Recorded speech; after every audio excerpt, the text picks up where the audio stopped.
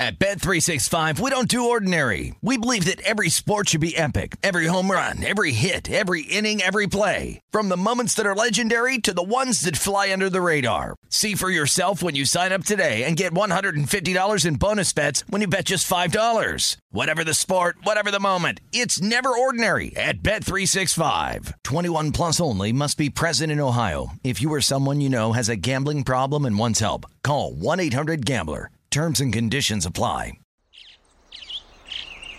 Getting ready to take on spring?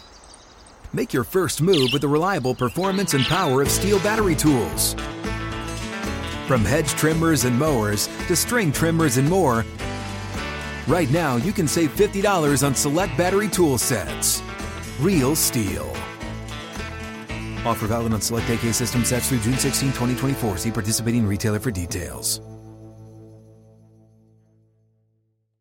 Open a limited-time 11-month certificate at Kemba Financial Credit Union. At 5.25% APY, it's more than triple the national average, plus it's a safe and secure way to grow your money. Visit your local branch or kemba.org/cb for details. Offer expires May 31st, 2024. APY equals annual percentage yield. Restrictions apply. $500 minimum and $250,000 maximum deposit. Advantage status required. Comparison based on bank rate average. Federally insured by NCUA. All right, here we go. Pac-12 fans, this one's for you. Put your hands up! This is the Pac-12 Apostles. Keeping it real. And only the truth lives here. Pac-12 Apostles.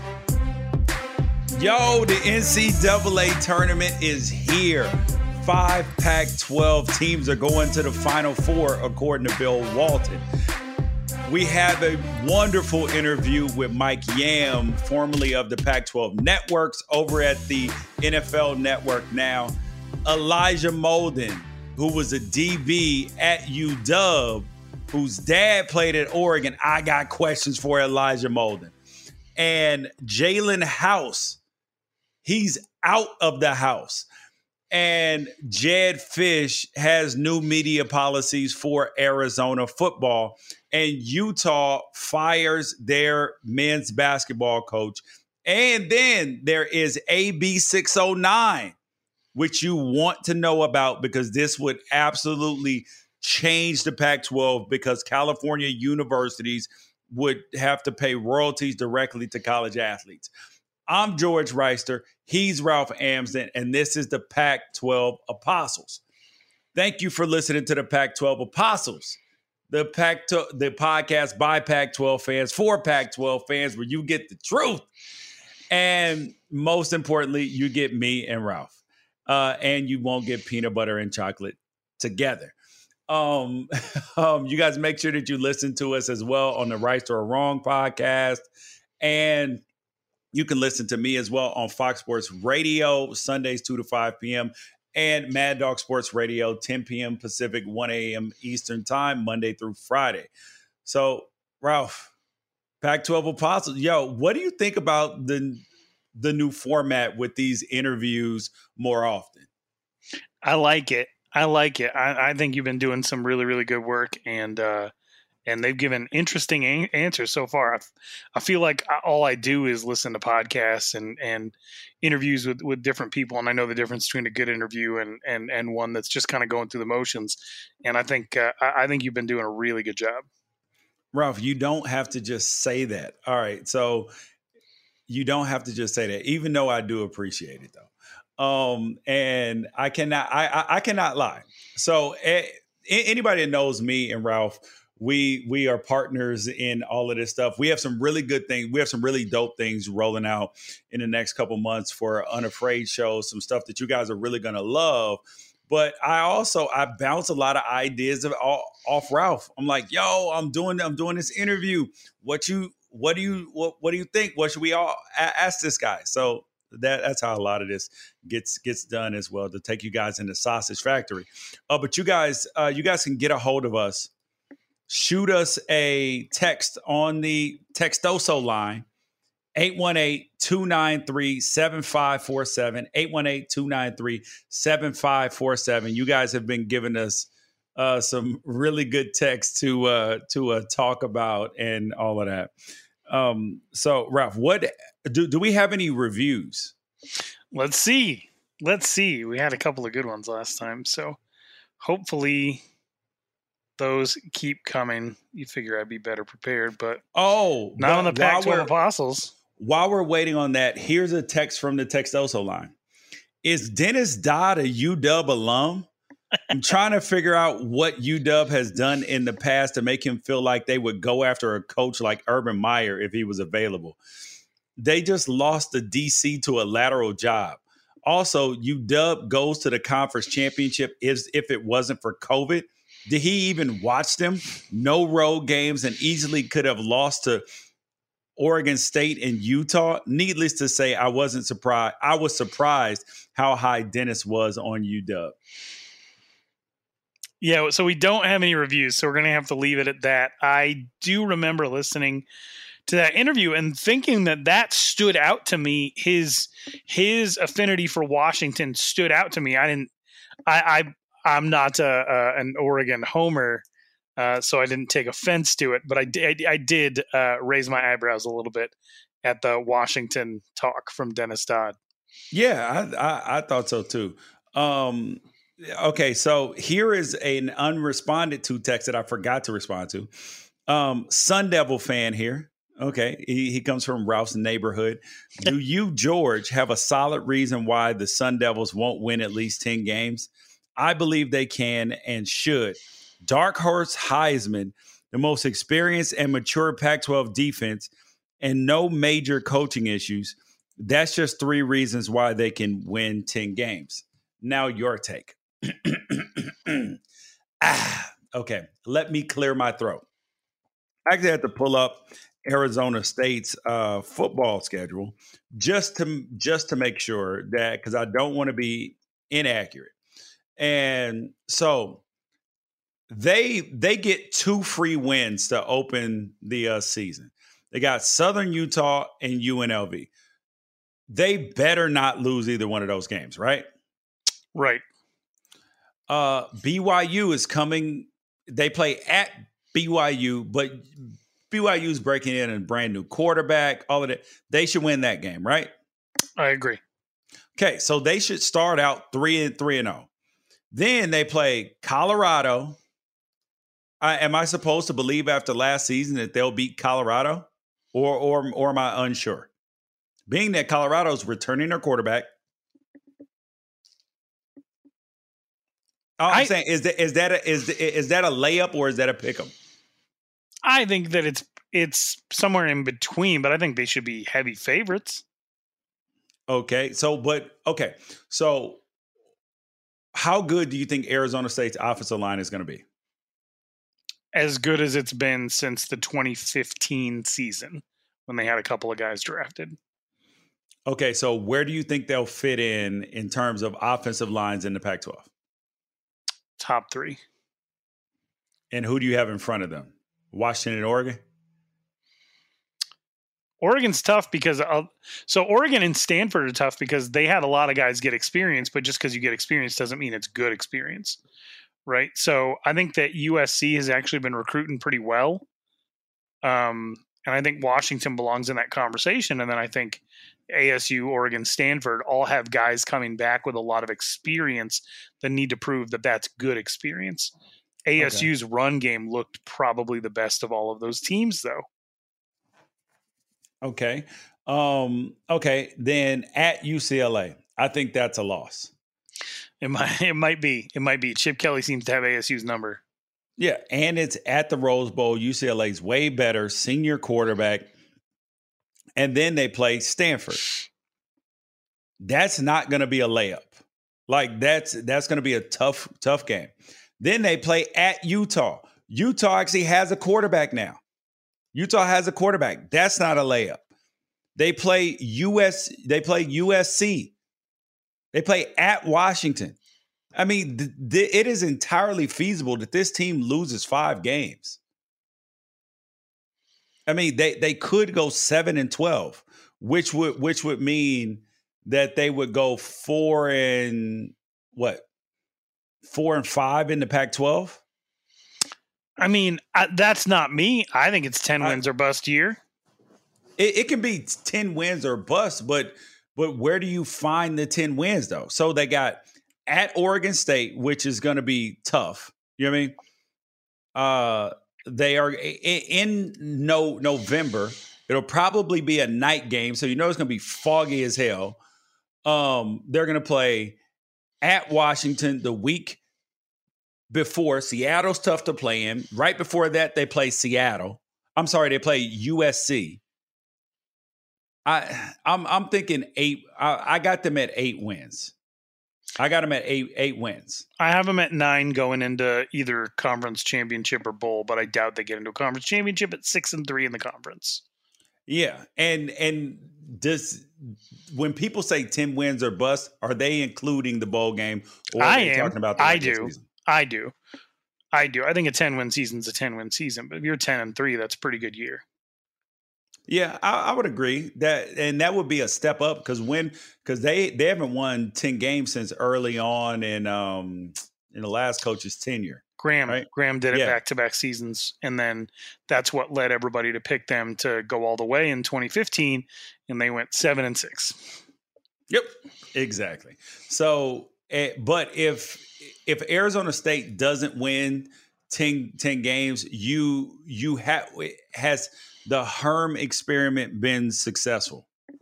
No, not based on the standards that were outlined by Ray Anderson when he hired Herm Edwards, which was top 15 in the country, top 3 in the conference consistently. Yeah. And then spring ball is starting. And so there's a lot of expectations surrounding like Oregon, Washington. If you are Washington and Jimmy Lake, who people were talking about Dennis Dodd being so high on them, they play Michigan at Michigan. What do you think that a successful season for him has to look like this year? How many wins? And is the Michigan win a must win? No, the Michigan win I don't think is. I think that it should be expected if you're a Washington fan, but I don't think that it's a must win. I would say that I personally believe they gotta have a 9-win season for it not to become an issue. So the 3 key games on their schedule are Michigan, Oregon, and Washington State. So if they lose all 3 of those games and they win 9 games, is that a season?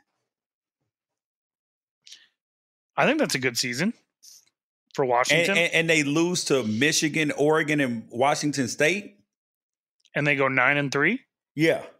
Yeah, then I think that would – I think that would – there'd be some dissatisfied Washington fans, but at the same time, I think that it would buy you a year because then the thought would be, all right, fix those 3 things and let's win a natty, right? I mean, I don't think that would work. I think that the Washington State loss would be untenable because they've won so many years in a row. I think that it would be bad. I think that would be the one that got him fired.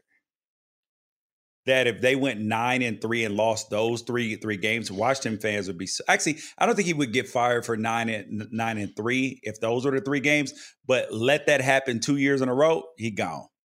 Yeah, I was going to say hot seat year 2. I don't know about that. Well, it also depends on how their recruiting goes too, because it's been kind of up and down. Hey, speaking of Washington, and I know that this stuff drives you nuts because you spoke out on the Colson Yankoff situation and you got a bunch of hate. Oh my God. I forgot to tweet about this. Go on. Yeah. So they're blocking Ethan Garbers, who was a prize recruit, brother of Chase Garbers, who decided to transfer out of Washington and go to UCLA. And they are blocking his immediate eligibility for intra Pac-12 transfer. And Washington has every ability to waive the requirement, and they are refusing to do so. Dude, it is so lame. Dude, it is super lame. I cannot hate this anymore. Like, their defensive coordinator just left for another job because it was better for him. This kid is leaving because he thinks it's a better situation for him. What is the difference? Oh, well, it's a commitment. The coach had a commitment. He was under contract. Yeah, who cares? Who cares? It's not okay. So I've heard it justified in that, like, well, it would give you a competitive advantage because you were in that locker room the year before. This doesn't stop you from being in the locker room. UCLA already has a built-in starter. Yep. Garbers might not even be the number 2 quarterback. He still gets to be in the room when they're game planning. Nothing changes about that. So the only motivation for doing something like this is to be petty. That's it. And I know, and I get it. I get it. For every fan in the Pac-12, you will defend your own because you root for the laundry. I understand that. You're incorrect, though. You're wrong. Yep. You couldn't be more wrong. And I will welcome you to my side of things when another team does it and you decide because it's not your team, you want to protest in some way. I'll welcome your support then, but just understand it's lame as hell when you do it too. And now you've done it twice and you look petty and stupid. Yep. So it is just, it's lame. It is cowardice. It is, I can't think of enough bad adjectives for it because. And again, he won't even be the number 2 quarterback. They started Chase Griffin last year. They like him. You like him. Yep. And stupid. But if something were to happen to them, no, we don't want them to play. I think it's lame. It's super lame. And Washington fans, if you would like to speak your mind, you heard the phone number up front, 818-293-7547. It is open to you, or you can shoot an email. I'm Matt, IMAD @unafraidshow.com. Please hit us up. So anyways, we found out news from Jedd Fisch, who is Arizona's new coach. And he talked about that they're going to have new media policies for Arizona football for spring practice. Everything is going to be open. In-person interviews. He'll be available every day. And position groups and coaches will have set days, which is a far departure under the way it was under Kevin Sumlin. Do you think that this is the way it should be done? Well, absolutely. It's the way that it should be done. What Kevin Sumlin was trying to accomplish by protecting his team from the media, I don't know. It's not like there's a ton of national interest in what's going on in Tucson anyway. That's not a thing. And so all he did was irritate the Tucson Star employees and the other different publications that cover University of Arizona football down there. That's all he did was make sure that they wouldn't be on his side at all over anything. And it didn't make sense to me because the sports information director at the University of Arizona, his name was Daniel Burke, and he worked for the Tucson Daily Star before taking the SID job there.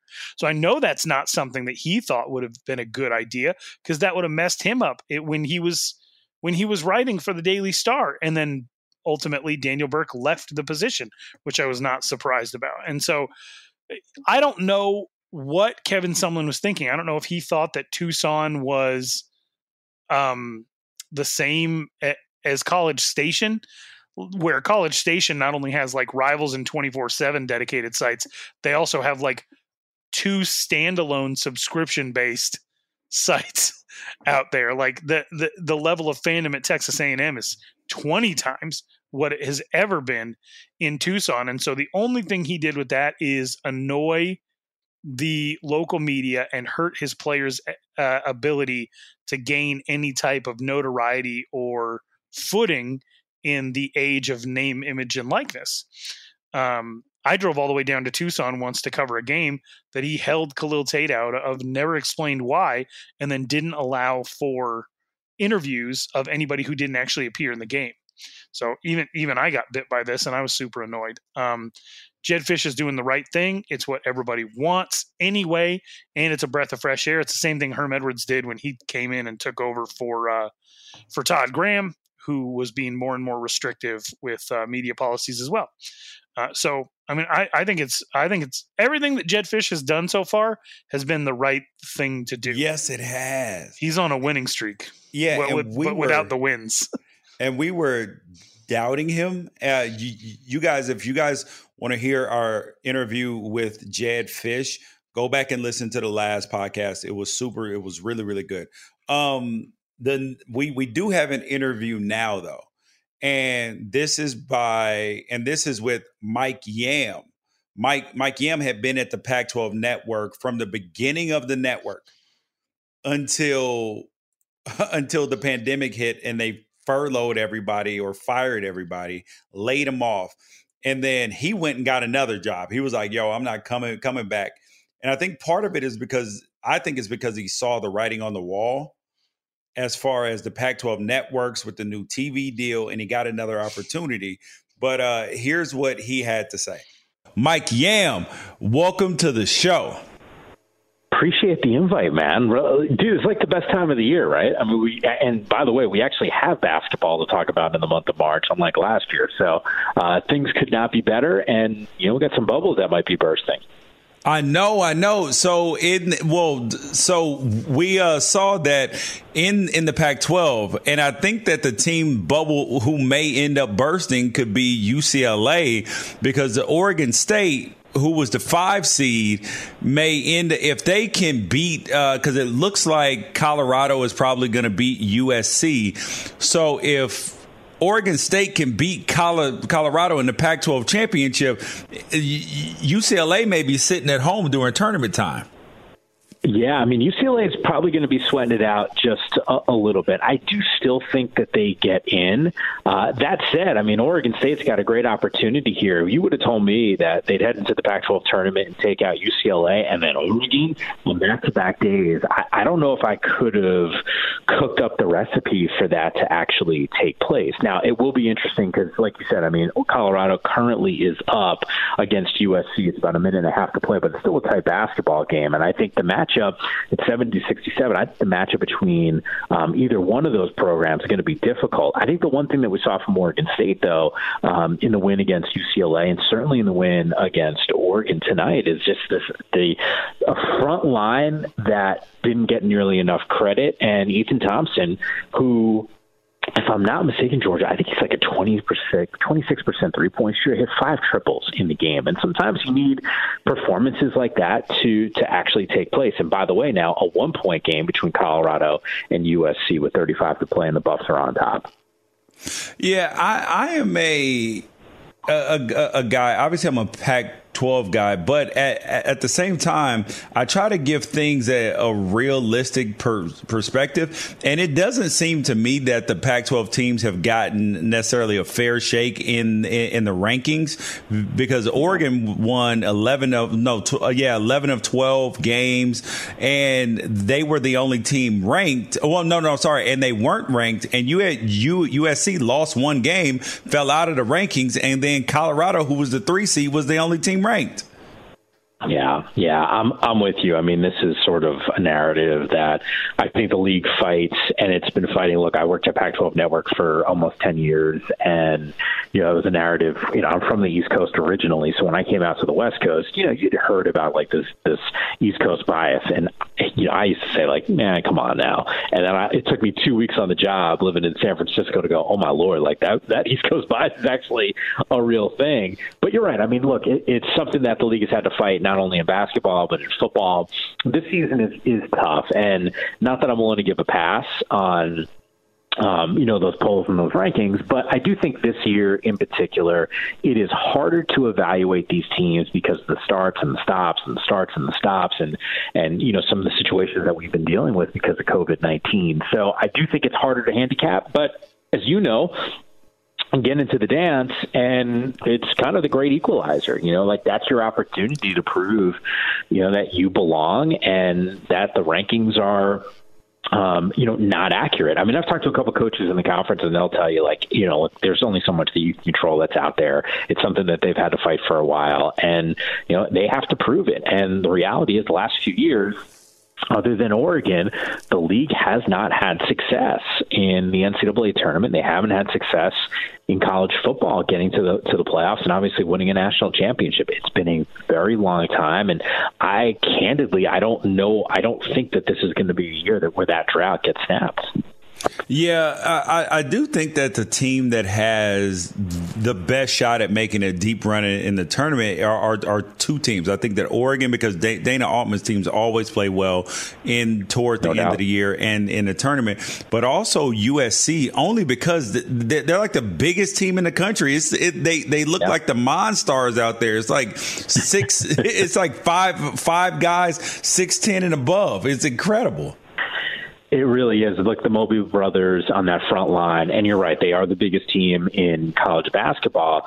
You know, those dudes can play, and Evan obviously is a potential lottery pick. And when you have a guy like Mobley on the floor, you know, you really have an opportunity to win every single night. And, you know, to me, look, basketball, you know this, it comes down to sometimes if you just have the best player on the floor. And Mobley on most nights is going to be the best player. Now, once again, like that doesn't always equal wins, and it looks like it might not equal one in the semifinal because it's 3 seconds to play and Colorado's up by 2. And Mobley's been terrific in this game. So it doesn't always mean that you can win, but it comes down to matchups. And look, all of us have watched sports all of our lives. We've watched the NCAA tournament. We know there's going to be Cinderellas, there's going to be upsets, and there's only so much that you can control. But, you know, to prepare for someone like Evan Mobley is such a difficult task because of his length, because of how he can dominate. Now, it just becomes, from a USC perspective, can you consistently hit shots from the perimeter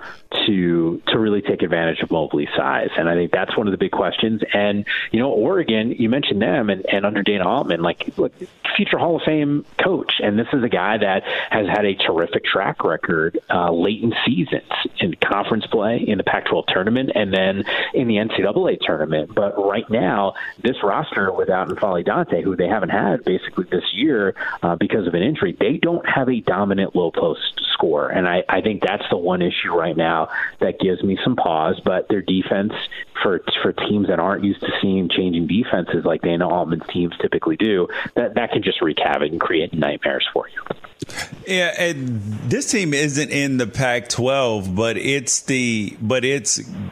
Gonzaga. They've been basically the wire-to-wire number one team in all of college basketball, finished the season undefeated, and they're on a rampage. Like, they have demolished pretty much everybody who's been ranked in their wake. Do you think that they're just going to steamroll their way to a championship?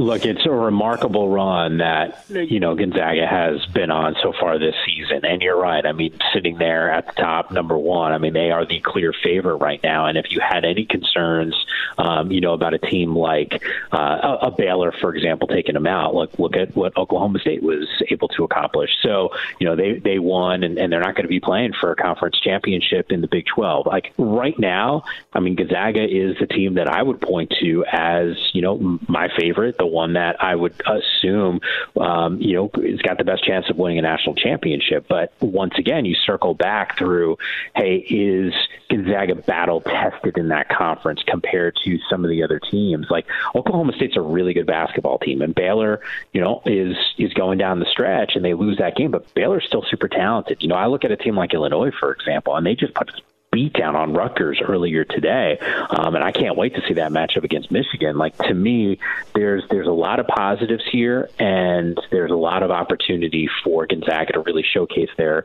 abilities in the NCAA tournament. I'm with you. I think they're the favorite. I would pick them to make a run to win another national championship. Yeah, that's a big deal. But we're on with Mike Yam, who spent a long time, 10 years at the Pac-12 network, but he's now over at ESPNU Radio and Pac-12 Radio and the NFL network as an anchor and a host. So, but Mike, you spent, obviously, you were there at the Pac-12 network when it started. And what do you think the Pac-12 that it needs to do to get back on track? Well, look, I mean, I think the biggest thing is we're seeing a change in leadership. Larry Scott, the commissioner, is not going to be there, any longer. Once the summer comes around, like, there will be a new commissioner in place. There's new ideas. I think that change in direction, I think, is something that I think the conference and probably Larry, I mean, I had an opportunity to talk to Larry after that decision was made. He actually came on Pac-12 radio with us, and, I think he was looking for a reset. I think the conference clearly was looking for a reset. And, it's how do you allocate resources? How do you make sure that your teams are going to be able to keep talent on the West Coast? You're not losing it to other leagues. The focus has to be football. Look, we all know that football is king when it comes to college athletics. It's the biggest driver. And the league has not had the success that it probably should have had, to be honest with you. And look, I mean, the commissioner's not changing the results on the football field. And I think anyone who would point to that is just completely misguided. But, you do need to put yourself in a position to succeed. And obviously scheduling has been an issue in this conference. Officiating at times has been an issue as well. There's been some missteps. And then you talk about from a financial standpoint, where this league is at right now. And it's not necessarily, towards the top. You can point to the distribution deals for Pac-12 Network and them not getting fully distributed, which was clearly an issue for the league in terms of finance. But, to me, I just can't wait to see where this league goes, because there's a ton of talent on the West Coast. There's some really strong teams that can really make a run, but they got to get over the hump. And it starts with getting a college football playoff team in the mix and then winning a national championship, because there's been too much of a drought. And right now the league is just not as relevant as it should be in football. I would agree with all of that, Mike. So do you think that I would say that the prevailing criticisms of the Pac-12 leadership, do you think that they were unfounded, or do you think that they were I would say, do you think that the criticisms were unfair or unfounded? Look, no one runs a perfect shop, right? I mean, you can go across the board and look, we're sports fans, so I'll use a sports analogy. I mean, you're going to make mistakes as a head coach. That's going to happen. Players are going to make mistakes out there. I don't think that you can look at what's happened on the West Coast and the Pac-12 conference for, basically the last decade and say it's been flawless. Like, there's no way. I mean, hell, Larry Scott would tell you. He said the same thing on Pac-12 radio with us. I mean, there's obviously been missteps, and of course, people would do things a little bit differently. I mean, there's a few things that I would have done, but hindsight is 20/20, and you can't Monday morning quarterback a lot of these decisions. But do I think some of the stuff has been fair that's been reported? Sure, but there's definitely been some other things that I think were blown out of proportion, or the full story wasn't totally conveyed, and it was maybe missing a little bit of context. But I think at the end of the day, you spin this thing forward, you got some of the best academic institutions on the planet. Number one, you got some of the best talent in the backyard. I mean, the state of California alone has got a ton of tremendous talent in football and basketball. There's an opportunity for this conference to really thrive, but I think a lot of it is going to come on the shoulders of the next commissioner and executing a television deal that will make sure that the revenues, you're able to keep pace with some of the other Power 5 conferences, because as that gap increases, you just don't have the resources to compete. And right now, the league's not competing, and that gap is only widening.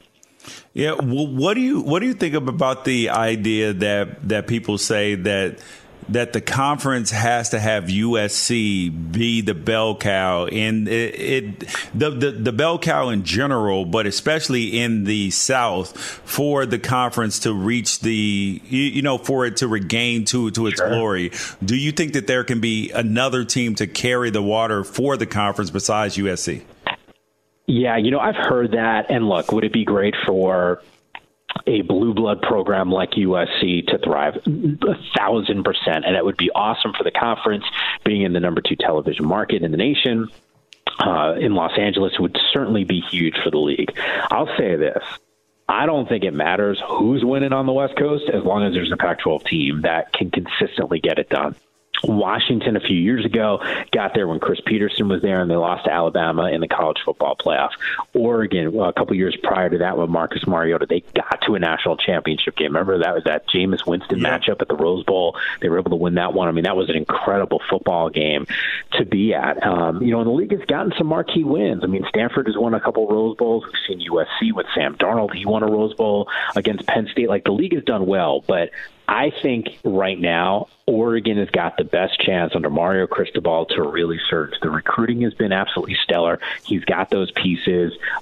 Defensively, they've improved, and clearly they have some weapons on offense. But we all know this. Like, the lifeblood of every single program is recruiting. And right now, Mario and his staff are recruiting better than everyone else in the conference. The gap has closed a little bit because USC has come on in this past signing day, and they did a tremendous job under Clay Helton. But I don't think the league says we can't be successful and change a national narrative unless it's USC. I think it doesn't matter who goes and wins. It's how do you consistently keep your name relevant. And unfortunately, the league hasn't always been relevant in years. And, the other problem is, I'd always say this, wins in the Pac-12 when they're non-conference wins don't seem to mean as much as wins in other conferences when they're big.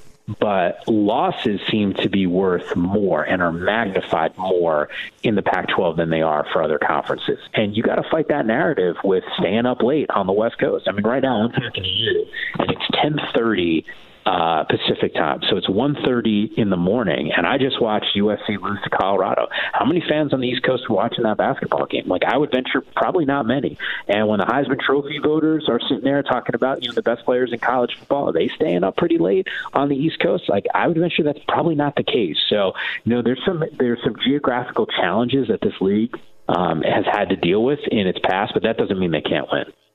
Yeah, Mike, I 100% agree with all of that. And that's part of the reason why I think that the next TV deal for the Pac-12 is critical, because I say the most important ability in life is availability, and they haven't been quite as available as they need to be in the in terms of all the networks. And so, final question for you: do you think that national narrative that you talked about fighting against, do you think that that's built in because of the TV network partners, like with the SEC and ESPN, Fox and the Big Ten?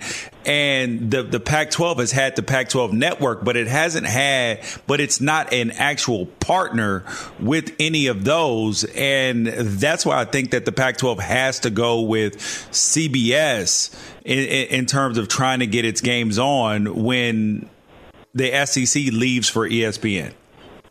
Yeah, look, CBS would be a great spot from a national exposure standpoint. Look, the model is different for the Pac-12 than it is the other Power 5 conferences. You made reference to the Big Ten. They obviously have Big Ten Network, but Fox has, I think it's like a 51% stake in the Big Ten Network. And the SEC Network is controlled and owned by ESPN. The Pac-12 is owned by the schools, and that was done on purpose so that when these rights expire in 2024, the league owned all of its rights, and they didn't have to share that pie. Now, that affected, obviously, distribution deals, and not to get too much into the weeds on television contracts. I'm with you that national exposure is going to be critical, and to put your games on in windows that make sense. Now, the big noon kickoff that Fox implemented, I thought that was tremendous, and we saw some Pac-12 games get placed, and the ratings were actually pretty good. But that also then means 9 a.m. kickoffs on the West Coast, and not every coach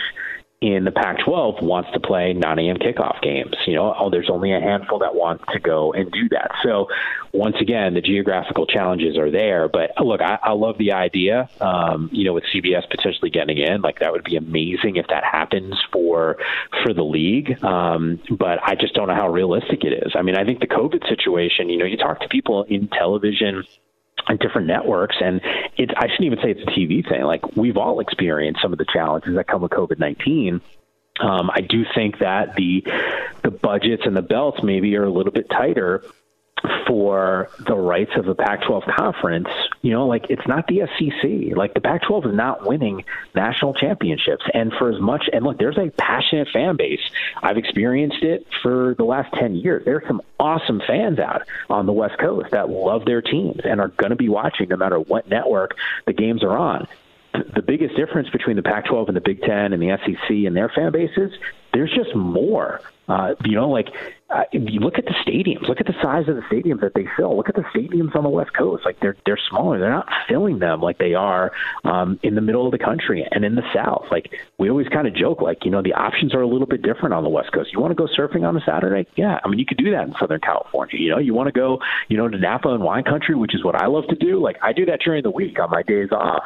But college football fans or people out in the Bay Area, like they're doing that on the weekend. So I do think that there are some dynamics that do make it a little bit challenging for the league.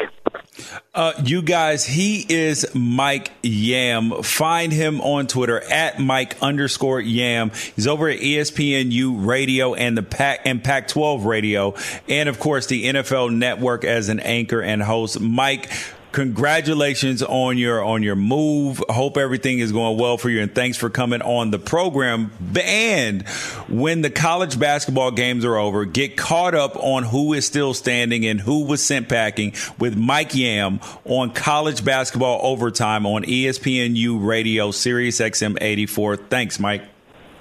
I appreciate you, man. I really appreciate the invite of being on the show, and stay healthy. At Bet365, we don't do ordinary. We believe that every sport should be epic. Every home run, every hit, every inning, every play. From the moments that are legendary to the ones that fly under the radar. See for yourself when you sign up today and get $150 in bonus bets when you bet just $5. Whatever the sport, whatever the moment, it's never ordinary at Bet365. 21 plus only. Must be present in Ohio. If you or someone you know has a gambling problem and wants help, call 1-800-GAMBLER. Terms and conditions apply. Open a limited-time 11-month certificate at Kemba Financial Credit Union. At 5.25% APY, it's more than triple the national average, plus it's a safe and secure way to grow your money. Visit your local branch or kemba.org/CD for details. Offer expires May 31st, 2024. APY equals annual percentage yield. Restrictions apply. $500 minimum and $250,000 maximum deposit. Advantage status required. Comparison based on bank rate average. Federally insured by NCUA. Live Nation presents Concert Week. Now through May 14th, get $25 tickets to over 5,000 shows. That's up to 75% off a summer full of your favorite artists like 21 Savage, Alanis Morissette, Cage the Elephant, Celeste Barber, Dierks Bentley, Fade, Hootie and the Blowfish, Janet Jackson, Kids Bop Kids, Meghan Trainor, Peso Pluma, Sarah McLachlan. Get tickets to more than 5,000 summer shows for just $25. Until now through May 14th. Visit LiveNation.com/Concert Week to learn more and plan your summer with Sean Paul, Sum 41, 30 Seconds to Mars, and Two Door Cinema Club. So, Ralph, okay, what were your takeaways from what Mike Yam said? Well, my number one takeaway was how bad the Pac-12 messed up by not retaining him as an employee, because he is a true convert, The name of this podcast is the Pac-12 Apostles. Like, he's the Apostle Paul.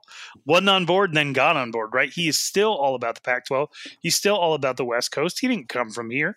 He came out here. He said it took him 2 weeks to understand East Coast bias. He's still excited about all the coaches and the players in this conference. And we were like the level of fortunate that we were as Pac-12 fans to have Mike Yam teamed up with Yogi Roth, two people who actually love going to work every day and do so much to highlight the benefits of being a Pac-12 athlete, is one of the biggest blunders in the history of Larry Scott's just garbage tenure of blunders. And I get that Mike Yam's a super positive guy and he's never going to throw anybody under the bus. But I mean, objectively speaking, even he's got to know how talented he is and how stupid it was to let him go. But the other thing is, I'd really enjoyed his take on the Pac-12 basketball, right? Because we try to do some of it. We're pretty football heavy, but to know that he's still paying attention even this year is pretty great. And he was watching the Pac-12 championship while you were interviewing him, something that you didn't even bother to do. Dude, Oregon State. Well, actually, I did have it on at the same time, but Oregon State was playing Colorado, man. I mean, like, how am I supposed to get excited about that? It's the conference championship. You didn't hear you don't want to watch the conference championship and hear Bill Walton moan into the microphone for the entire second half. Dude, I saw the clip of that. I was like, what is he? I felt like that was even excessive for Bill Walton. Oh, big time. It was. He had me in my feelings during that game. I was frustrated the whole time. So was it? Would you had rather listen to Bill Walton or eat pineapples? Well, listen to Bill Walton, because one of them I physically feel unable to do, but they both bring me much disdain. And it sucked listening to that interview knowing that Mike Yam is no longer getting paychecks from the Pac-12, but Bill Walton is. That bothered me. I thought about Mike Yam. Like, I thought he was thought he walked up to the line about Larry Scott, because he does know Larry Scott very well. And I thought he said that he said the truth. He was like, yo, he made mistakes. There were some things he did well. I think the amount of those that the scales are not balanced. You know what I mean? And some of the mistakes were more catastrophic than the wins were positive, if that makes sense. That I thought he did good for, I thought he did really good for the Olympic sports, but everything that he did for the Olympic sports came at the cost of football. Right. And when it should actually be the other way around, like football should be elevated, which then helps the other sports. And then you can elevate the other sports after you secure football's position nationally. Yes. Because if you secure football's position nationally with the money, then the Pac-12 networks would have been much more valuable and people would have actually wanted to buy it, which then would have transferred to more money going to the schools, which then goes to the Olympic sports and all that as well. Right. Yep. Yeah. And I don't know. I thought it was a great interview. I think he's fantastic. I miss having him around. But it is cool that he's still excited to talk to anybody who wants to talk about the Pac-12. I think that part of it's pretty great. And I'm listening to interviews all over the place with Yogi Roth where he's saying the same thing, where he said, it's just time, and getting new blood in there is going to be a really good thing. And, they're not saying the obvious thing, but we know they know. Yeah, we know they know. We know they know. But now we can put on our interview with Elijah Molden, former UW cornerback / safety, the all around good player. His dad was a first round draft pick in the NFL. He went to Oregon. He grew up in Oregon, as in Elijah, and then went to Washington. And wore Ducks colors playing for West Lynn, where one of my best friends went to high school. Yeah. Yeah. And I do ask him the question, why did he do this? And it was funny because Washington fans were all in my mentions the other day when I said that I was going to ask him this question. Why would you ask him this question? You're an idiot. And I'm like, no, why would I not ask him the question? I would be incompetent if I did not ask him. So here's the interview with Elijah Molden. Elijah, welcome to the show. I appreciate you having me on, and thanks for getting my my Twitter handle right, the 3 instead of the E. Yeah, so this is an exciting time for you, man. I know I remember going through it. What has kind of the transition from college to like, hold up, I don't play for Washington anymore. I'm a potential NFL draft pick. How's this time going for you? Yeah, man. I mean, I spent a lot of time just kind of, visualizing what it would be like and hearing from my dad and my friends and what it would be like. But it's something that you don't really understand until you're in it. You know what I mean? So it's been a lot of fun. I've been meeting some great people already. And really just kind of like understanding that it's a business now. You know what I mean? The league is a business. It's not like football anymore. So it's been exciting, and I'm ready for it. Yeah. And as the, former Pro Football Focus 2020 Pac-12 Player of the Year, finalist for the William V. Campbell Trophy, and semifinalist for the Ronnie Lott Impact, both focuses on academic and on-field production. Like, what was your experience at Washington like? It was so much fun.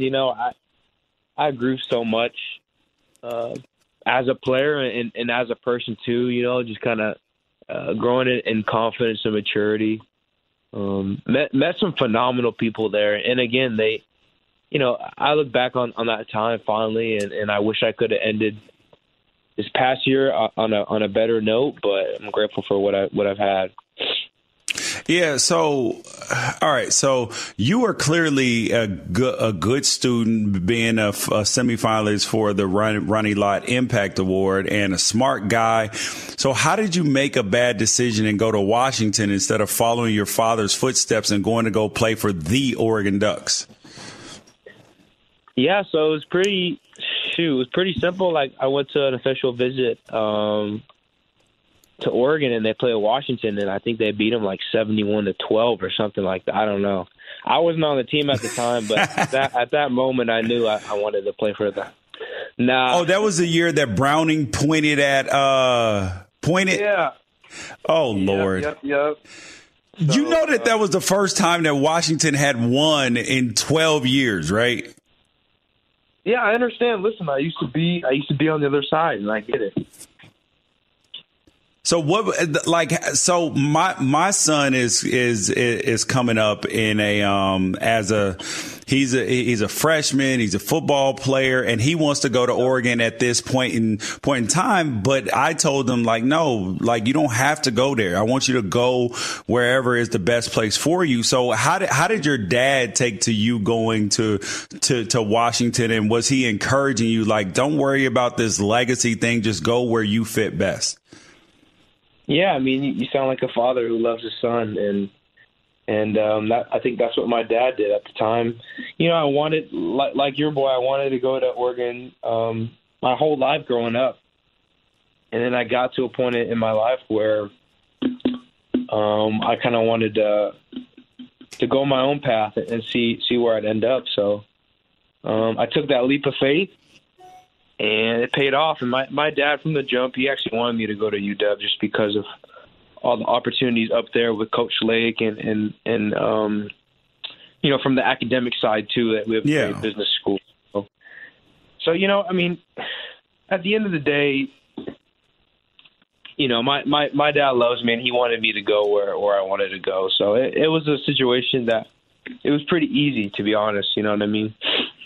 Yeah, see, I appreciate that, because for some people it's hard to get over that and say, oh, hold up, my kid has his own path. So how much, because your dad was a first round draft pick, longtime NFL player, how much was he able to help you in terms of your development on the field, or was he kind of more hands off and, you know, was more involved in the mental aspect and all of that? Yeah. So he was actually more hands off until I showed interest. So he was never someone who you know, would overwhelm me with, you know, coaching points, and he wasn't the dad yelling at the refs or yelling at me in the middle of a game. It was more I had to show interest on my side, and then he would you know, provide me with answers. So it was, you know, I think, you know, once I'm a dad, that's the way I want to do it too with my kids. Just because at the time in my life right now, if he was the opposite of that, if he was someone who, you know, put pressure on me, then I probably, you know, I wouldn't be the person I am today. So I'm grateful for it. What was your experience like at UW? Because, you know, obviously, were you on the team that went to the college football playoff, or were you the year after? Yeah, I was the year after. So we went to the Rose Bowl and Pac-12 championship. My second year there. Yeah, so explain to me the culture of the Husky fans, because even though I'm an Oregon guy, I respect how passionate that Washington fan base is and how much they really root for the Huskies. Yeah, I mean, I miss them a lot just because this past year we didn't get to play with any fans. And for me, there's nothing like 70,000 plus cheering you on. You know, there's those super dedicated fans from anywhere, like you see on Twitter. You know, those you know those type of fans. And they're just like the ones who, and there's other ones who, you know, just show up and they just love the game and they love competition. I for sure one of these years down the road, I want to tailgate before a UW game. That's one of my. It's fun, dude. Yeah, honestly, that's one of the most fun things is when you get a chance to come back and experience it from outside the stadium. Like you get a chance to go and eat. Even though you miss kind of being in it, like you still get a chance to experience it. It's a totally different and a fun experience. What was your relationship like and experience with Coach Peterson, who now stepped down? Because Coach Peterson was our wide receiver coach at Oregon when I was there. So, and I remember everybody loved Coach Pete. I knew he was a coach up and coming, but to see all of his success was really good. Yeah, and he was there my dad's last year at Oregon too. So that was kind of our connection to Coach Pete. I love Coach Pete, man. He's such a great leader. I think his charisma, it's like everyone's drawn to him just because he's passionate about what he says, and he believes in what he says. And he's just authentic. You know what I mean? Like he tells the truth, and it's looking back at my college career too. I was lucky to have a coach like him for sure. What was the transition like? Because it seemed to the outside world that Coach Pete, that he retired pretty abruptly, and then it was handed over to Jimmy Lake as the new head coach. What was that transition like? Yeah, I mean, it was in the middle of the pandemic. You know what I mean? So it in a sense, it wasn't going to be smooth just off of that. But Coach Lake I can't think of a better way. He could have came in, like I said, in the middle of a pandemic, and get a team to buy into what he's saying. I think it was a different coaching style than Coach Pete. Coach Lake he's very competitive, he's very fiery, and he demands a lot out of his players. And I was used to it just because he was my DB coach. But it was fun to see him expand his role for the whole team. So I'm excited to see what they'll be like, a couple years from now when they're, used to Coach Lake's coaching style. Yeah, Washington has had a pretty successful history of DBs in the NFL. You have Buda Baker, who's I think the highest paid safety right now, has been really good. Byron Murphy, Marcus Peters, obviously, even though he left under different terms, but you guys have had a bunch. Ezekiel Turner, you guys have had success. Why do you think that is? I think it's more just the expectations in that DB room. As soon as one group comes in and sets the bar, then the bar stays there. And in fact, the bar is raised just every year, and I think, that's credit to Coach Lake. He had high expectations for us, and he demanded excellence, and we stepped up to the plate every year. So, I think at this point, when I left that DB room, I wanted to leave, and I wanted to raise the bar for the younger guys after me. So what do you think that the Oregon-Washington rivalry, I think, is one of the most underrated in all of college football. I don't think that people understand how, it's mean, but it's also there's a respect attitude towards it too.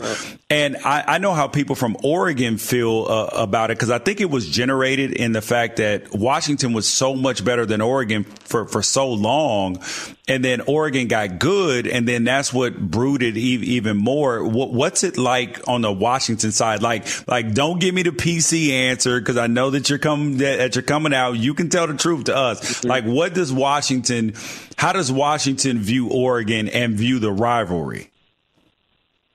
Yeah. Shoot.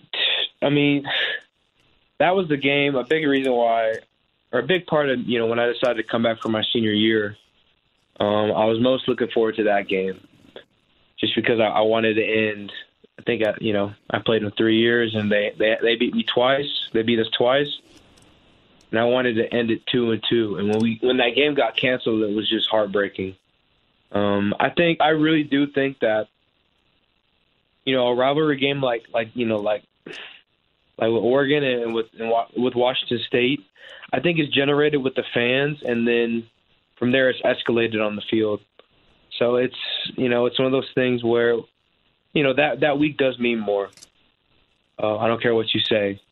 So, and like you said too, like there's some respect. There's some respect between the two of us in a very competitive way. I don't know if at that time I would have said that. I don't know if I would have said that I respect them and their game completely. But they're Oregon. I mean, they're always a contender for the Pac-12 championship, and we felt like we were also in that position. So in that situation, it was a good game. Yeah, see, I thought that this year sucked so bad with the game being canceled, because I actually trolled Softy a little bit, and we got in a big. And we got in a big argument because I said, we'll see if Washington is willing to play short players or whatever, but just really kind of trolling the situation. But I was definitely as devastated as a fan can be, because I know that you guys are actually in it, and that was terrible. But can you talk about what it meant for that game to be canceled, and then knowing that you guys would then be Pac-12 North champions, to go then down and see then play in the championship game, but then not getting to play in the championship, and seeing Oregon then go win it.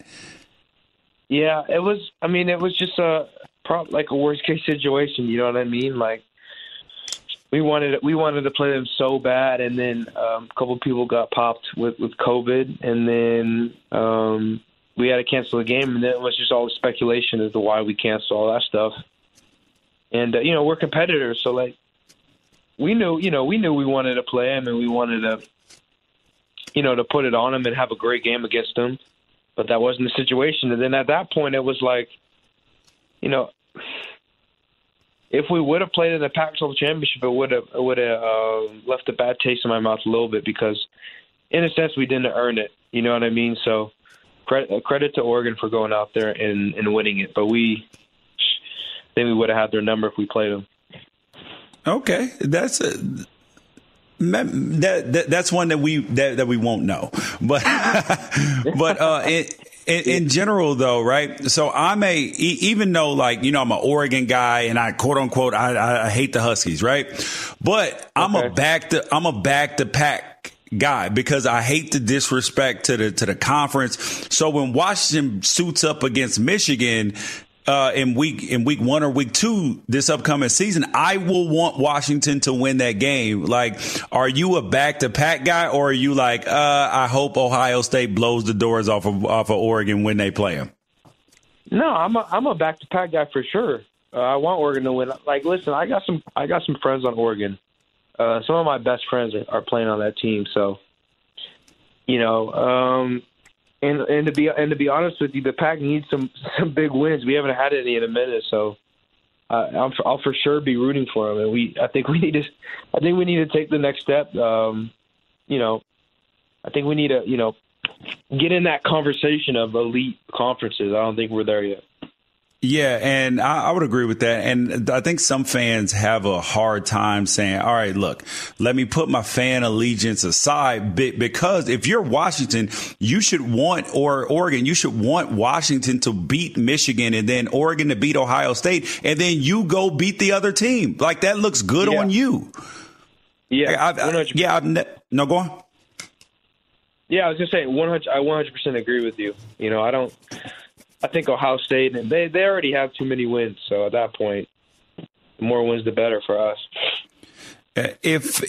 So you're coming up on the NFL draft, and you have to go through the combine, and it's not like it was. I know that you never went through it, but you normally fly to Indianapolis and go through all these tests and all of that. So what is your situation, what they're having you do in terms of workouts and all of that, being that coaches and stuff can't attend in the same way that they would normally do it?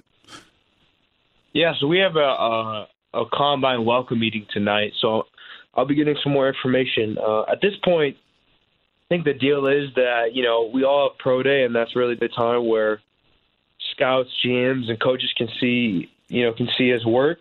I know there's only 3 people from each team invited.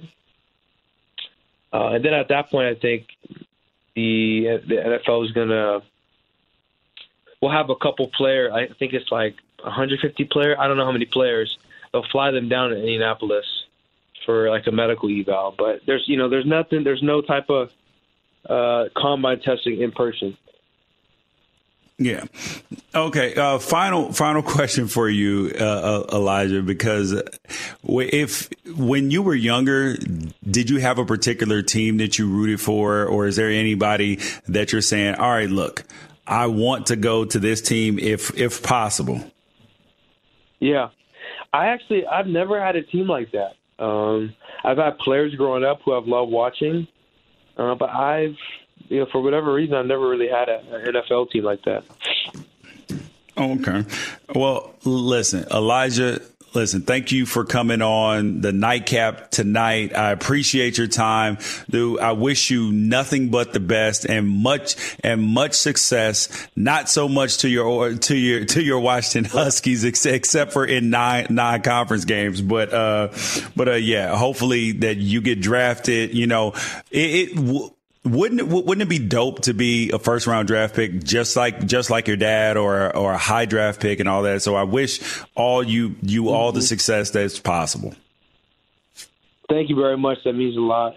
At Bet365, we don't do ordinary. We believe that every sport should be epic. Every home run, every hit, every inning, every play. From the moments that are legendary to the ones that fly under the radar. See for yourself when you sign up today and get $150 in bonus bets when you bet just $5. Whatever the sport, whatever the moment, it's never ordinary at Bet365. 21 plus only. Must be present in Ohio. If you or someone you know has a gambling problem and wants help, call 1-800-GAMBLER. Terms and conditions apply.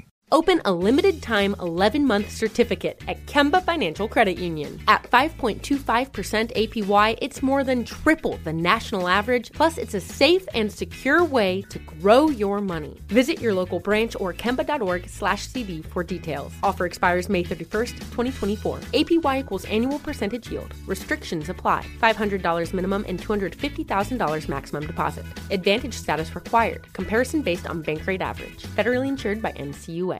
Live Nation presents Concert Week. Now through May 14th, get $25 tickets to over 5,000 shows. That's up to 75% off a summer full of your favorite artists like 21 Savage, Alanis Morissette, Cage the Elephant, Celeste Barber, Dierks Bentley, Fade, Hootie and the Blowfish, Janet Jackson, Kids Bop Kids, Meghan Trainor, Bissell Pluma, Sarah McLachlan. Get tickets to more than 5,000 summer shows for just $25. Until now through May 14th. Visit LiveNation.com/Concert Week to learn more and plan your summer with Sean Paul, Sum 41, 30 Seconds to Mars, and Two Door Cinema Club. All right, Ralph, what did you think about the interview with Elijah? What were your takeaways? I like what he had to say about University of Washington fans. And I kind of I felt for him a little bit when he said that, he goes out there his senior year hoping to go 2-2 against Oregon. They cancel that game, and all he wants to be around those Washington fans, because I do think they have an incredibly passionate fan base, probably one of the best in the entire Pac-12, certainly top 3, right? And they're very, very passionate, and I would put them against anybody's fan base in any conference, as far as how much they just really, really love the sport and support the program. But to not have the experience in front of those fans, who is pretty obvious that he loves his senior year, I'm not sure how many other Pac-12 football players would actually give that type of an interview where they spent time talking about being bummed that they didn't get to play in front of their fans, because not every Pac-12 fan base is as passionate as the Huskies bunch are. So I really enjoyed that part of the interview. Yeah, I thought it was interesting how he talked about his experience with getting their game against Oregon canceled, and how important it was for him to do that. Well, how important it was for him to play in that game, and then ultimately to see Oregon go win the championship. That he was like, we didn't earn it. Like, we didn't have to play away games, all that stuff. I thought it was pretty cool of him to admit that. But the other part is that we've had discussions about back the pack, about whether you should back to Pac-12 even when your rival is playing against somebody else. And I'm a person who subscribes to that. I remember when we did that episode last year, people were like, "Oh no, I could never do that." Joe Healy, what up, Joe Healy? That's that Joe Healy stance. Yeah, and I'm like, that's the optimal move. Like the conference, like if you're a Pac-12 fan, the conference needs more than anything some big wins, exposure. So if I'm an Oregon fan, I want Washington to win every single game until we play them. I want every Pac-12 team to win all of their non-conference games and then let in conference whatever happens, because ultimately you need a dominant team or two. Like that way you can finish up one person, whoever it is, finish 12-0, 13-0 after the Pac-12 championship every single year, and you'll get a team into the bowl game, into the college football playoff every single year until they change the model. And I think that everybody should be behind that. I agree. I don't understand why anybody would not, but I'm always interested in hearing those arguments from people. Feel free to throw them out to us as to why. Those must be like Reese's peanut butter cup people.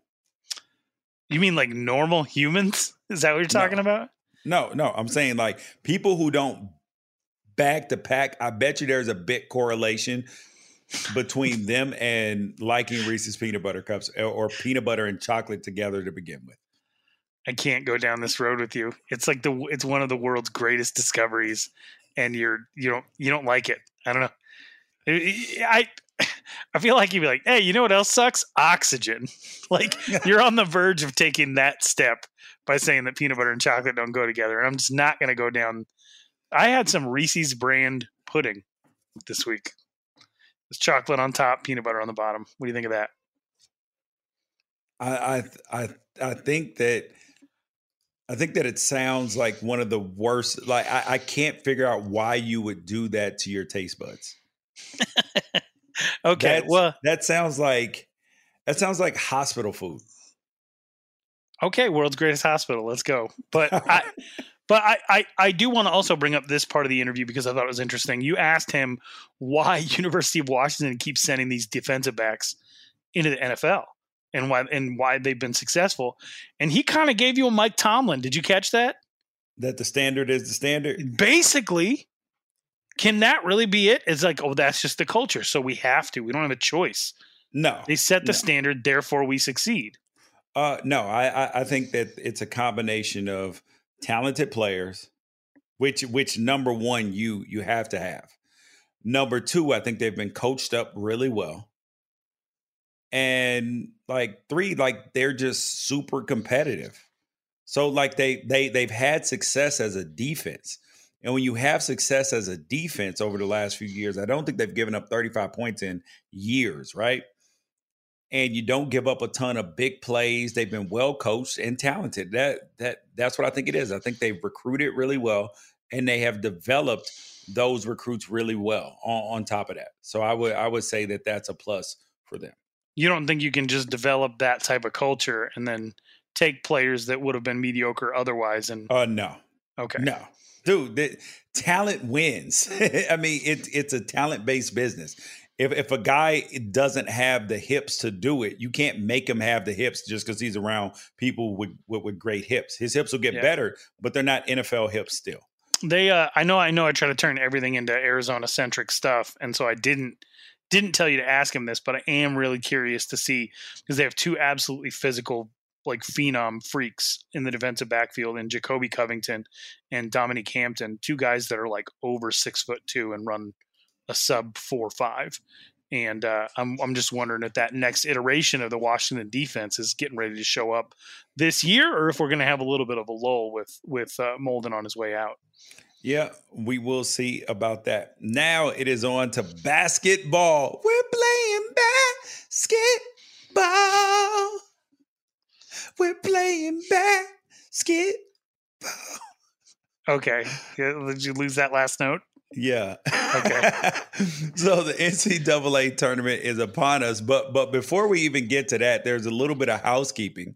Utah fired their head coach, Larry Krystkowiak, after how many years had he been there? 10. Yeah, after 10 years. He only made the NCAA tournament 3 times. No deep runs. I mean, it's hard to not it's hard to not fire a coach after that, right? I suppose he did have 6 20-win seasons in a row, went to the NCAA tournament in 2014, 2015 and 2015, 2016. But is playing 500 basketball over the last 2 years. I think one of the issues is a little bit of a lull in recruiting. They were taking guys that I wasn't really sure were meant for that level. And they have kind of a tweener 6'6" forward has been their best player the last couple of years, Timmy Allen. You want to guess what state he's from, George? Arizona. Yeah, there you go. So, but he's been their best player. He's a leading scorer this year with a little over 17 a game. I thought their issue this year is they just didn't have a point guard. They really didn't have anybody in that role that was doing anything for them. I think their assist leader was averaging less than 3 a game. So do you think are you okay with him being fired? Yeah, I think so. I think they definitely need to level up as a program. They were sort of stagnating. Part of me is bummed for him because he had his son on the team as a freshman, but at least he got to coach him that 1 year. However, the entire team really only had one senior. I think he was like a JUCO transfer named Alfonso Plummer. He's from Puerto Rico. He's averaging 14 a game. Other than that, if they can keep everybody together, they're bringing everyone back. Everyone. This team has 2, 3, 4, 5, 6, 7 sophomores, and probably 4 of them were actually getting minutes. Okay, so are you okay with him being fired? Yeah, absolutely. What I'm saying is this team is super young, and if they can keep it together, then whoever comes in and steps in is going to inherit 4 sophomores and 2 freshmen that actually played meaningful minutes this year. Yep. And Timmy Allen potentially could come back. All right. The other piece of housekeeping that we had is you brought to my attention that Jalen House is leaving Arizona State, and you were surprised by that. I think that it's a signal that Bobby Hurley is probably going to be out as head coach of the basketball team. Okay, well, I mean, so your guy Aaron Torres, he said that Bobby Hurley wants out. And I'm trying to figure out if he's speculating there or has any inside information, because what he cited was the whole blow up with Ray Anderson, where the emails got made public about a booster hitting on his wife, and then Ray Anderson letting that booster fly on his plane afterward or whatever. That was a couple of years ago, and they seem to have made nice in the media at least. But ASU basketball has accomplished some really good things. They've definitely leveled up from Herb Sendek to Bobby Hurley as far as their ability to recruit, and they've been able to win some really big games. But anytime there's any type of expectation on this team, they absolutely crumble. They just shrivel up and die in the face of expectation. Bobby Hurley also has shown no ability to recruit big men at a high level, at least not at the level that he's recruiting guards and forwards. And he even lost Anthony Coleman to the University of Colorado, the former Adidas rep, who they went back and rehired away from Colorado to try to get some traction there, and that didn't work out. And then his main assistant, Rashawn Burno, just took a job at Northern Illinois as a head coach. So Bobby Hurley's kind of out here on his own. And now would be a good time if he was looking to take one of these openings that are available anywhere else in the country and maybe get a fresh start. The Jalen House thing stings because Eddie House is probably the best player in program history as far as a 4-year guy. The argument could be there for James Harden, but anybody who follows ASU basketball knows it's Eddie House. And his son, about halfway through his sophomore season, they were finally giving him minutes. And he has he has something like he's averaging something like 2.5, 3 steals a game. He's as good at defense as his dad was at offense. And so for you to be the son of an ASU legend and finish your sophomore season getting over 20 minutes a game and still fail at the end of the year, the question remains, what the heck's going on? And I think it's one of two things. One, he should have been getting over 20 minutes a game far before any of this. They're super crowded in the backcourt, and Bobby Hurley is going to usually try to go with offense over defense. So that's going to leave him as the odd man out. The second thing is he was part of a high school team in Arizona that won 4 consecutive state championships, and he was paired in the backcourt with a guard named Javon Blacksher. Javon Blacksher, who was one of his best friends, they won 4 state championships together, is playing in his first NCAA tournament game with Grand Canyon University this week. And the popular thinking is Jalen House is going to get the band back together, go to Grand Canyon University, and try to accomplish big things alongside the guy he won 4 state titles with. Wow. Yeah, because they just went to the tournament this year. And if they get more talent, then you're like, all right, they'll be a shoe-in to make it into the tournament. All right. Right. And that could be really big because Javon Blacksher is kind of a Chris Paul type point guard. He averaged 12 points and 5 assists as a sophomore. If they could play 2 years together in that backcourt, they might do some special stuff. All right. Either way, we think that Bobby Hurley's out, right? I think it would be a good time for him to find another opportunity. Yeah, I totally agree. And now it is time for us, our NCAA tournament bracket and predictions. All right. Time to pull them out, Ralph. Okay. So this will be interesting to see who you have winning, Ralph, because according to a tweet by Dave Patch, who is subjected to Bill Walton's antics more often than any man should be. He said Bill Walton has 5 Pac-12 teams in the Final Four, even though 2 of them would technically have to play against each other on the way there. He did. I think he's just repping the conference, and it was funny, and I appreciate it. I'm not sure the Pac-12 is going to have a very easy time in this setup, though. It seems like almost all the Pac-12 teams have a pretty tough road. One of them being on the 5 end of a tough 12-5 matchup, and the other one being on the 12 end of a 12-5 matchup. I don't know. Let's start there. Who do you think has a better chance? No. We can't start at the 5-12. We got to start at the play-in game. All right, let's start at the play-in game because we have to, right? That game is first. Yeah, was it ASU play-in game? They got knocked out of the play-in game a couple years ago, or 2 years in a row. ASU got the play-in game, something like that. Yeah. So first thing is, I thought UCLA deserved to be in the playoff game, in the play-in game. They did not. They didn't finish the regular season well. What they lose, like 4 straight games. I thought they were fortunate to make it into the tournament, just on any level. To make it at all? Yeah. After it's tough to get in when you lose 4 straight games.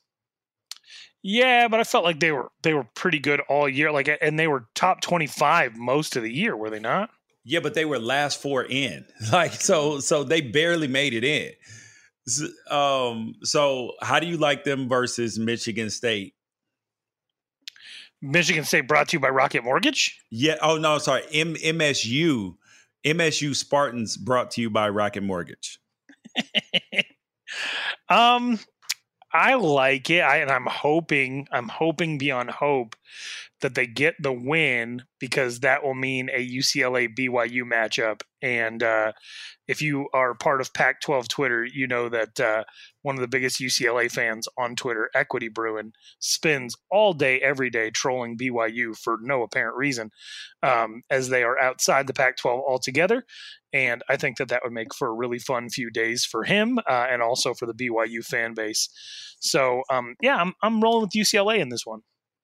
Yeah, I'm rolling with UCLA in the game too. I think that they will ultimately win it.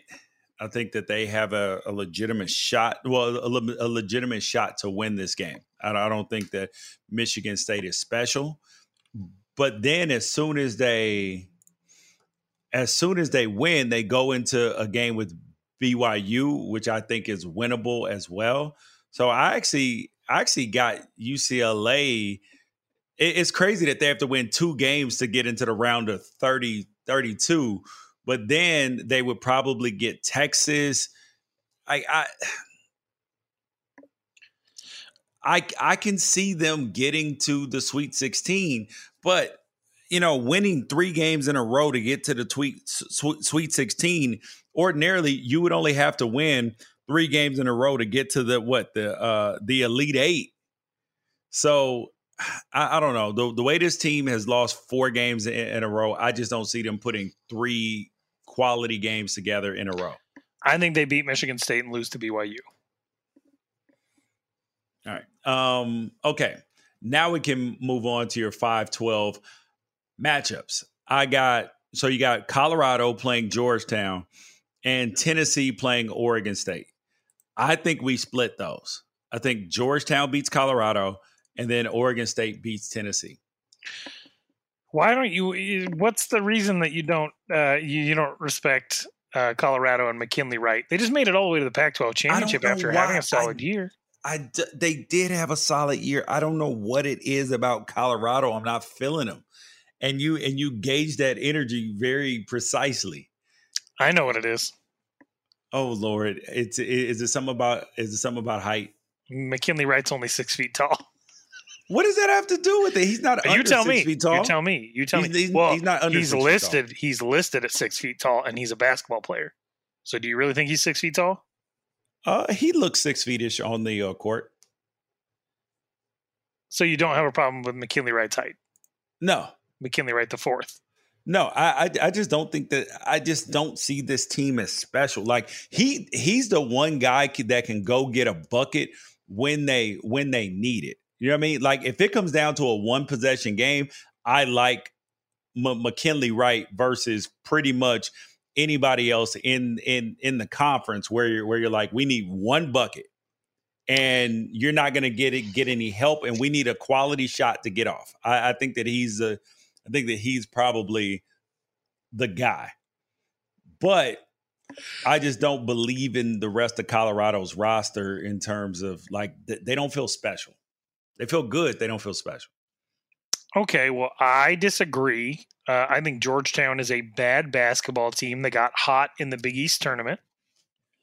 I think that if this is a hot take, but I think if Georgetown had not had 4 games canceled the middle of January, I don't know if they make the tournament at all.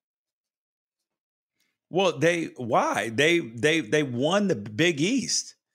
Because I don't think they would have been in the position that they were in within the Big East tournament if they had another 4 losses on their schedule. Well, if it was a 5th, we'd all be drunk. If and ands were pots and pans, the whole world would be a kitchen, Ralph. It's 2 things that I have learned in my life as a basketball fan, and it's that the people who take the Big East and the ACC tournament too seriously get their bracket busted immediately every single year. Well, I'm not picking Georgetown to win 6 games. I'm picking them to win 1. I'm picking them to win 1 and then lose. I don't care whether they play North Carolina, Greensboro, or Florida State next. They are going to lose that game. So you have Colorado winning against Georgetown, and then what do you have them doing? I think that you're going to see Colorado move on. I think they're going to get Florida State, and I'm feeling good about it. I think we get a Colorado Sweet 16 run. I think they lose to Michigan because I think that the Pac-12 is completely underrated this year. I definitely do. And then the other 5-12 matchup, I like Oregon State over Tennessee. I think that Oregon State proved that they're scrappy. I think that they have the underdog mentality, that they're not going to think that they're, hot shit after they won the Pac-12 championship. I think that they're still going to think it's them against the world. So I like that. I don't think that Oregon State is up there talent-wise with Tennessee, but Tennessee's consistency week to week, game to game has not been great all year long. And so I look at this game and I think I might change my mind on this one. I think we might actually get an Oregon State upset just because of better coaching and more consistency. Because Rick Barnes' teams fall apart in the tournament. They sure do, but it's almost like every time they played somebody even halfway decent, because they just got beat pretty good by Kentucky, who didn't even make the tournament. LSU's in the tournament, and they lost to them recently as well. And they also lost at Auburn, and this is all within the last couple of weeks. I'm not saying that Oregon State's going to win because they have more talent, because they don't, and I'm not saying that Oregon State's going to win because they won the Pac-12 tournament. I don't think that has anything to do with it. I think it's more of an issue with Tennessee and Rick Barnes. So I'll give this one to Oregon State. Okay, now what do you see from the Trojans of USC?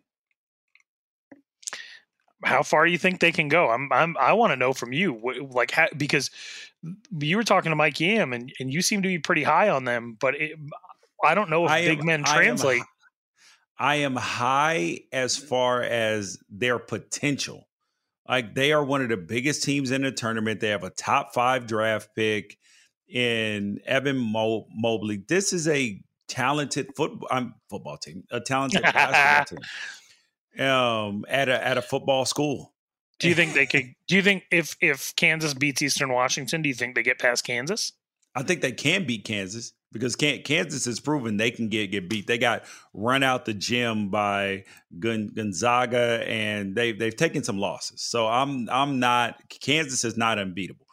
I actually have USC beating the winner of Wichita State and Drake, and then I'm actually going to predict them to beat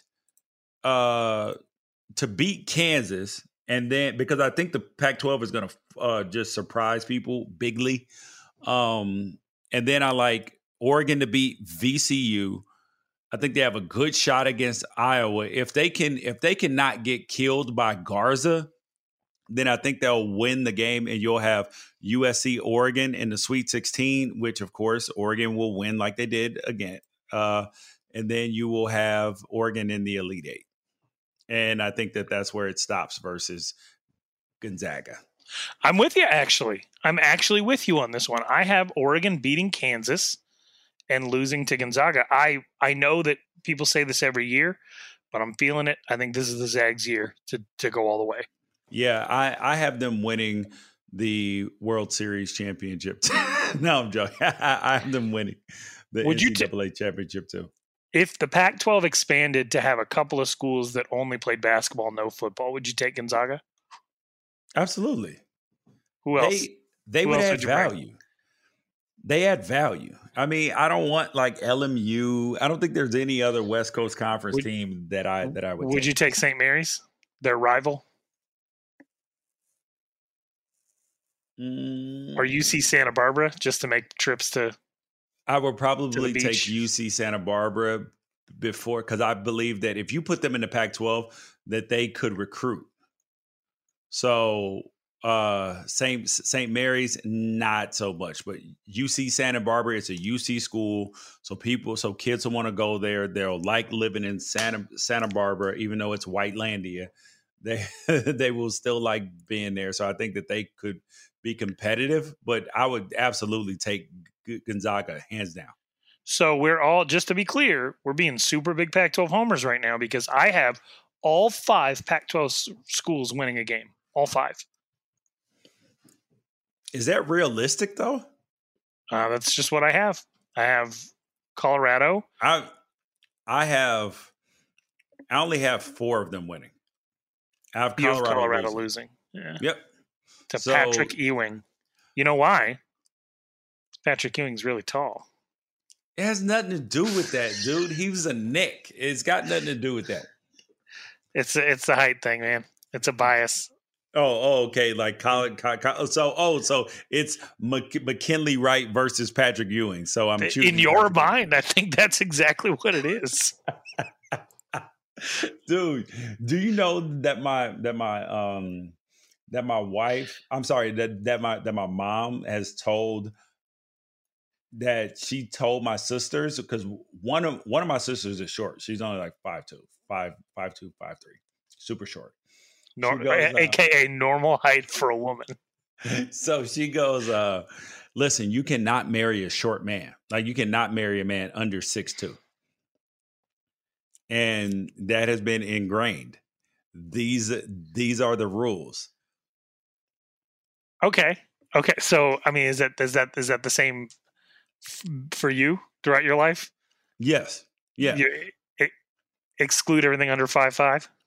Oh, absolutely. Absolutely. Have you seen my kids? I'll just say that for anybody out there listening to this who is average height or below, I see you, because I can't see over much because I am also your height.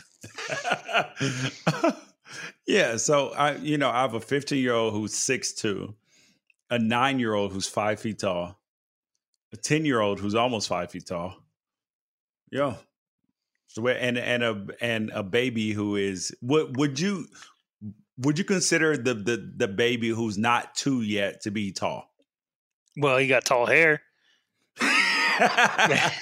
The hair adds like an extra 15% of height. All right. Well, thank you guys for listening to the Pac-12 Apostles podcast. We appreciate your time. We appreciate your energy. Peace out. Catch you guys next episode. At Bet365, we don't do ordinary. We believe that every sport should be epic. Every home run, every hit, every inning, every play. From the moments that are legendary to the ones that fly under the radar. See for yourself when you sign up today and get $150 in bonus bets when you bet just $5. Whatever the sport, whatever the moment, it's never ordinary at Bet365. 21 plus only. Must be present in Ohio. If you or someone you know has a gambling problem and wants help, call 1-800-GAMBLER. Terms and conditions apply.